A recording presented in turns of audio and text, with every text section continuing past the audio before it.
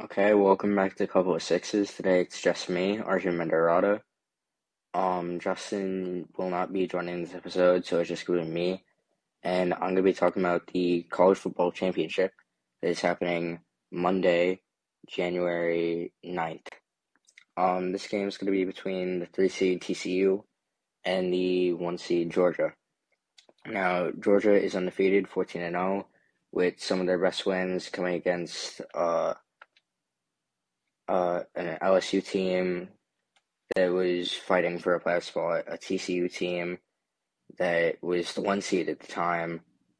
They just came off an Ohio State win, and they've been playing good all season. And then you have TCU, who have some good wins against Texas, win against Kansas State, the really good win off of Michigan that they just came off of. And overall, a great season. Just one loss that was to Kansas State in overtime in the bowl game, which is just like an extra game for these potential top four teams to ruin their chances. So TCU is, well, first of all, if we want to talk about how each team got there, we can talk about last week's games, which were TCU versus Michigan and Ohio State versus Georgia. Now, TCU versus Michigan, there was a controversial call in which the Michigan player was called short at the half-yard line when it indeed, after replay, looked like it was a touchdown. And then, because of that ruling, Michigan ended up fumbling the ball and getting 0 points as a result of that drive. However, with that being said, Michigan kind of got down big early, and TCU capitalized on their mistakes, got a pick six, got two pick sixes throughout the game, took a big lead, and never really held up. They were able to keep the lead the entire game and just keep applying pressure to Michigan. Every time it looked like Michigan was getting back into it, TCU would respond, and there was never really a point throughout the game where it looked like TCU would really lose. There was just points where it looked like Michigan would come back, but there's never really points where it looked like TCU would lose. If we want to talk about some of the individual performances of the game, the quarterback, Max Duggan, he had a below 50% completion percentage, but he had 225 yards, 2 touchdowns, and 2 picks. And then the other quarterback, JJ McCartney, he had like 350 yards, 2 touchdowns, and 2 picks as well.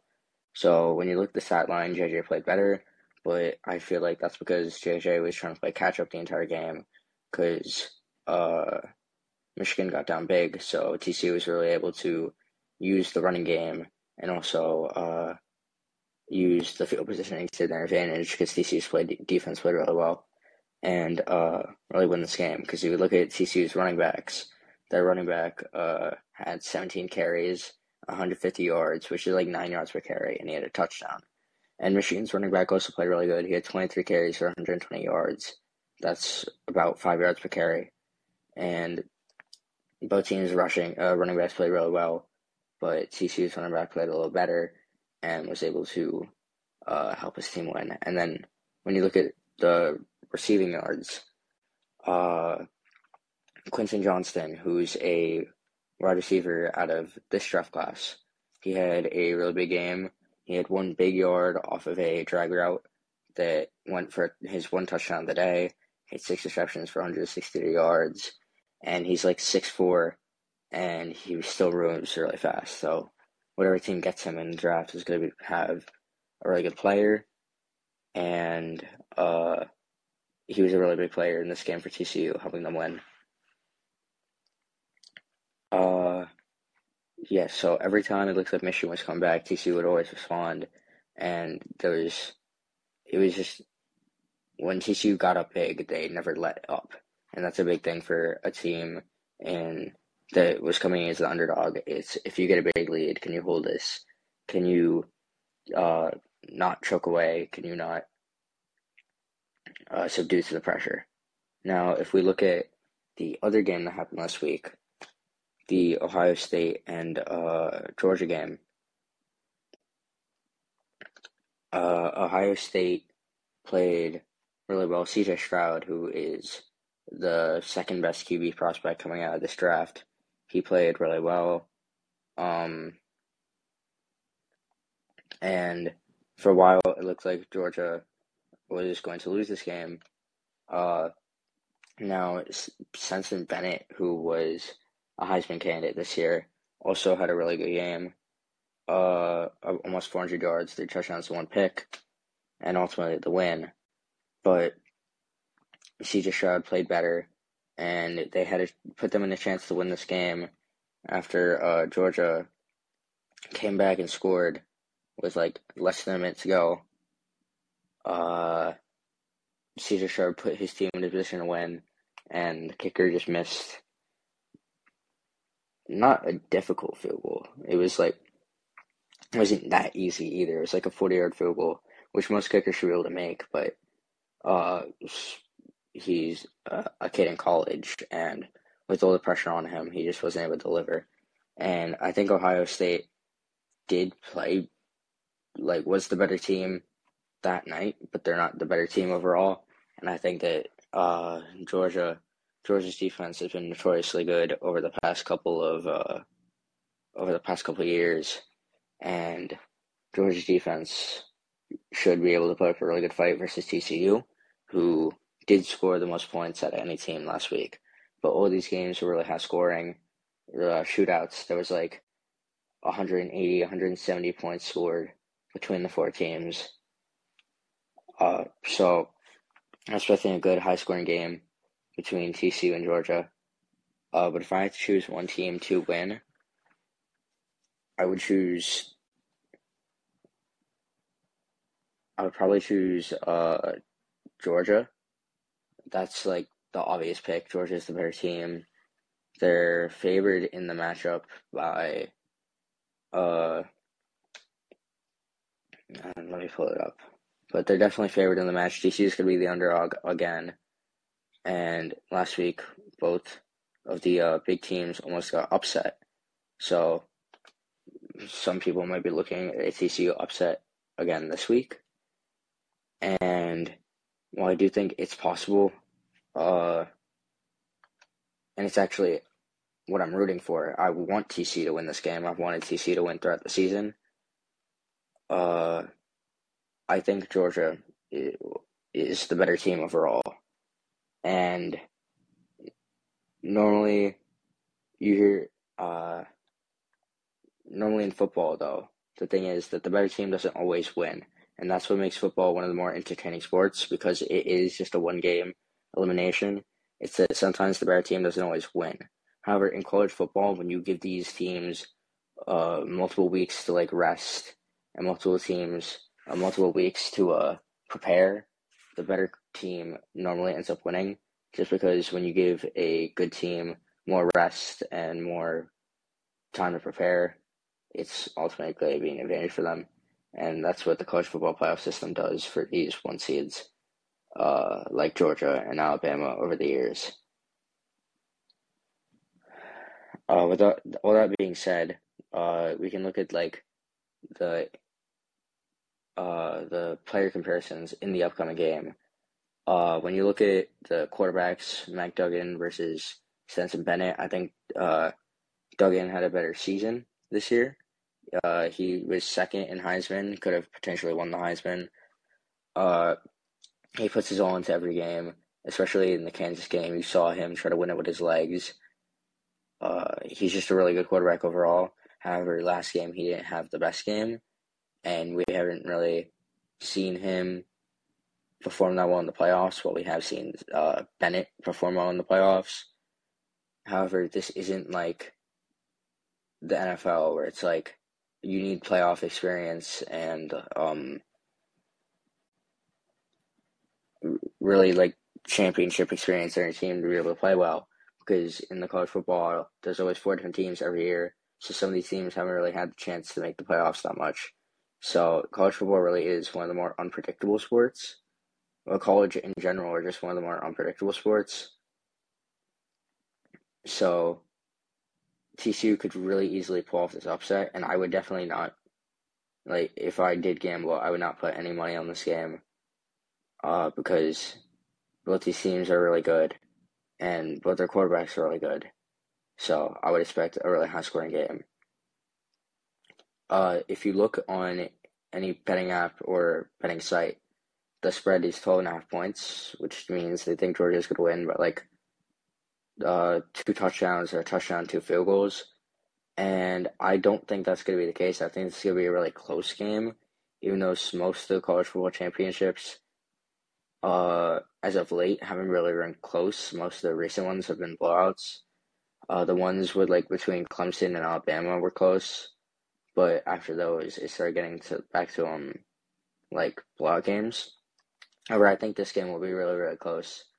I think that while Georgia is the overall better team, and they've been the better team, they sort of haven't always performed like the best team in the nation, and they've sort of like underperformed in certain games. And I think that last week between Ohio State and Georgia was a really big tell of the that Georgia is not invincible, and Georgia could have easily lost that game, and that there are weaknesses on that team. And I think that I know I said earlier that Georgia would win, but the more and more I talk about this game, the more and more I look at the stats and look at what happened last week. I really do think that not only might TCU could win this game, but I do think they ultimately will end up winning this game. And it's every year we have sort of this like Cinderella run 4 seed. Not every year, but like the Cincinnati was the 4 seed last year. There was a year where Oregon was the 4 seed with Mariota. The years FSU is relevant with Jameis Winston. There's always like some new teams that cycle in and out, and I think that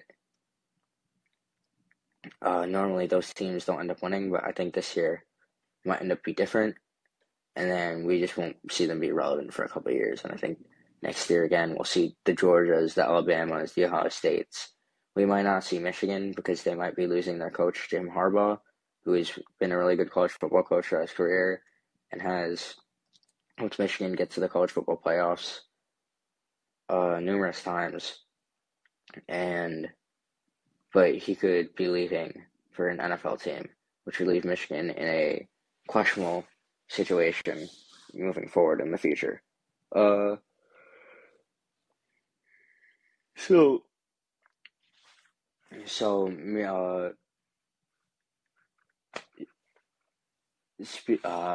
speaking more about college football, and the playoffs, one thing that people have been talking about is that did Alabama deserve to make it over TCU, who are now in the championship? Because Alabama in the bowl game not only beat, but blew out a Kansas State team that beat TCU, was TCU's only loss in the season. And people were saying since Alabama lost to a really good LSU team and a really good Tennessee team, that Alabama's losses were better than TCU's loss. So Alabama should have made it in over TCU. And the thing about that is that TCU's loss didn't come in the regular season. It came in the postseason, which not the postseason, the championship game that like Alabama didn't have to play a championship game. They didn't have an opportunity to lose in a championship game. So it's not really fair to judge like a Final Four team off a championship game, which is in a game that they're forced to play, that not every team is forced to play. So it's like, and also TCU ended up winning their game anyways, ended up competing with the best of the best, and Alabama had 2 chances to make it in, and they lost both times. They lost really their only close games of the season, or not only close games, only because they had close games against teams like Texas and they had a close game against Texas, who were playing with a backup quarterback. So it's like, if they lost their only games to like good teams, and they had opportunities to win both of those games, and they had an opportunity to secure themselves a playoff spot, and they just ultimately weren't able to do it. And that's not on TCU, that's on Alabama. So I think that ultimately the College Football Playoffs, they got it right. And the main victim in this whole thing ended up being USC, who I think could have made it over OSU. USC was playing better throughout the whole season. Yes, Alabama's one loss was against Michigan, and who ended up being second in the entire country, ended up making the semifinals for the playoffs. But USC overall had the better season. They had the better resume, and had they not lost to Utah both times, I think we could have seen a USC versus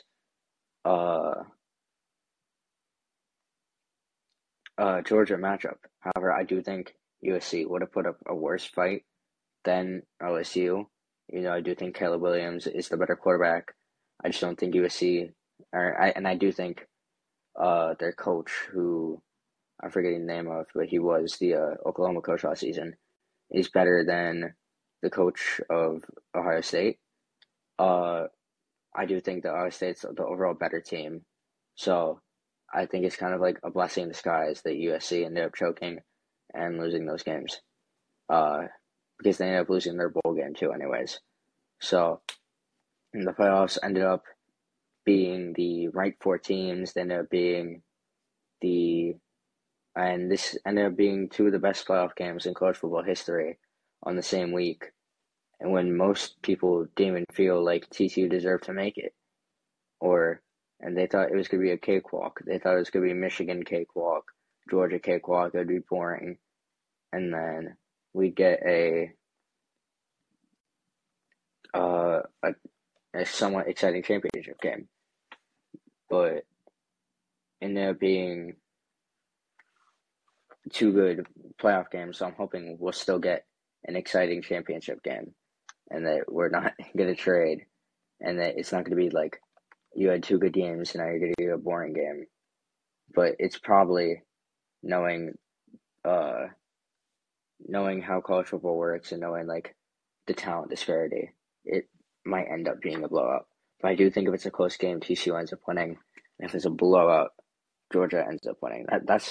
I switched my mind a lot throughout this episode, because like the more and more I talk, the more and more like I end up just like thinking of new things that end up making me change my mind. But my final conclusion is that if the game ends up being close, it's going to be a TCU win, and that if the game ends up being a blowout, it's Georgia that blew it to TCU. So after this game tomorrow, there's going to be a lot of talk about the draft. So I kind of do want to talk about the NFL draft really quickly. The Bears ended up getting the first pick in the draft today, followed by the Houston Texans. The Bears probably won't draft a quarterback, and the Texans probably need a quarterback. So it's bad that the Texans are missing out to this, winning a meaningless game against the Colts. And a team that needs a quarterback is going to be willing to give off a lot to get either Bryce Young or CJ Stroud, but I'm guessing to get Bryce Young and jump the Texans, who ultimately will end up with the second pick. They're not going to get their choice, which they would have had before this. So it kind of is unfortunate, but the Texans do have two really high draft picks with the Browns pick as well from the Deshaun Watson trade and their own pick. Looking a little further down the draft board, you have the Cardinals in third, who have their franchise quarterback, but they do need some pieces on the D-line after losing J.J. Watt to retirement, or supposed retirement, and Chandler Jones to free agency. They could maybe get one of the bigger names in the draft, like Carter Anderson, or even trade down, as this season was kind of like weird with bad coaching and a lot of injuries. The Colts at 4 definitely need a quarterback, could definitely trade up for a quarterback. The Lions ended up getting the 5th overall pick, which they're not going to be a playoff team this season because the Seahawks won, but they had definitely had playoff potential, looked like a playoff team well throughout the season, had a major bounce back after a slow start, and we're missing a first-round draft pick in Jamison Williamson pretty much all year. So next year when they get Jamison back, and then they add the 5th overall pick, and then they add their own first-round pick, which is looking to be in like the 20s, not the 20s, sorry, the like 15s in that area. They're going to be really set up for next year and definitely seem like a playoff team next year, and are going to be really fun and exciting team to watch. Then you have the Seahawks at 6, who, depending on the outcome of this Packers-Lions game, either made the playoffs or missed it, just barely, to the Packers. And as I'm talking about that, the Lions just got down to the half-yard line and the score is 6-9 right now and could potentially upset the Packers, meaning the Seahawks would make it. But either way, the Seahawks got the 6th overall pick, and they need some pieces on defense, which this draft is very top-heavy with defense. So trading Russell Wilson to the Broncos for Geno Smith to keep Geno Smith and get some draft picks to help build around him turned out to be a really big trade for the Seahawks, who could definitely make a playoff push next season in their division with the Rams and the Cardinals, who are really bottom of the barrel teams this season. Then if you move like a little further on the draft board, you'll see teams like also Cleveland ended up having the 10th worst record, or 8. Wait, I can't count. Like they end up tying for like the 6th worst record, so that's will be another good draft pick that the Texans have to help speed up their rebuild. And then so if you go a little further down the draft board, you have these teams like Tennessee, New England, Washington, who all are in weird situations because like Tennessee and New England, it seems like they have their guy at quarterback right now, but it also seems like that they just need playmakers at offense. But the Patriots have not been really good at drafting as of late, and the Titans just spent a first-round pick on a wide receiver. But so it's going to be interesting to see who those two teams take. And then with Washington's going to be one of the most interesting teams this offseason. See what they do at quarterback with Wentz, Heineke, and Howell. See if they get another receiver behind Terry McLaurin, which seems like he's fed up with how Washington has been treating him, or like how Washington's been playing as of late when he's been playing like a top 10 receiver in the league consistently throughout his career. So it's going to be interesting to see what Washington does.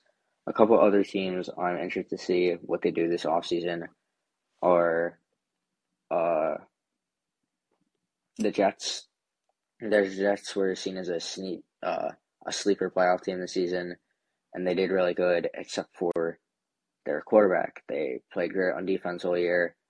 They had one of the better rookies in Garrett Wilson, Breece Hall, who ended up getting injured. So they could be a really interesting team next season if they could get a legitimate quarterback. And then the last team I kind of wanted to talk about just a little bit was a team that actually made the playoffs, the Jaguars, who ended up getting the first overall pick 2 years in a row. And now they have made the playoffs. They have a franchise quarterback, looks like a top 5 quarterback in the AFC as of late. Up there with, obviously the top 4 are Burrow, Herbert, Allen, and Mahomes, but he's entering himself in like the Lamar conversations to be a top 5 quarterback within the AFC. Their first overall pick, Trayvon Walker, he was a DC, so you didn't really hear about him as much as you did these other players like Aiden Hutchinson and Kayvon Thibodeau, and the cornerbacks, Sauce Gardner, and the one from the Seahawks, Tyreek, I think his name is. So Tariq Woolen, yeah. So their D line has been really good this season with Josh Allen and Trayvon, obviously. Uh, Christian Kirk, who everyone was saying to be one of the worst contracts in the offseason, he played really good. Zay Jones played really good. If they could add another legitimate playmaker to that receiving core, it would be a huge improvement for them because they have good running backs, or they have a good running back in ETN. They have a decent line, and when they do have a franchise QB.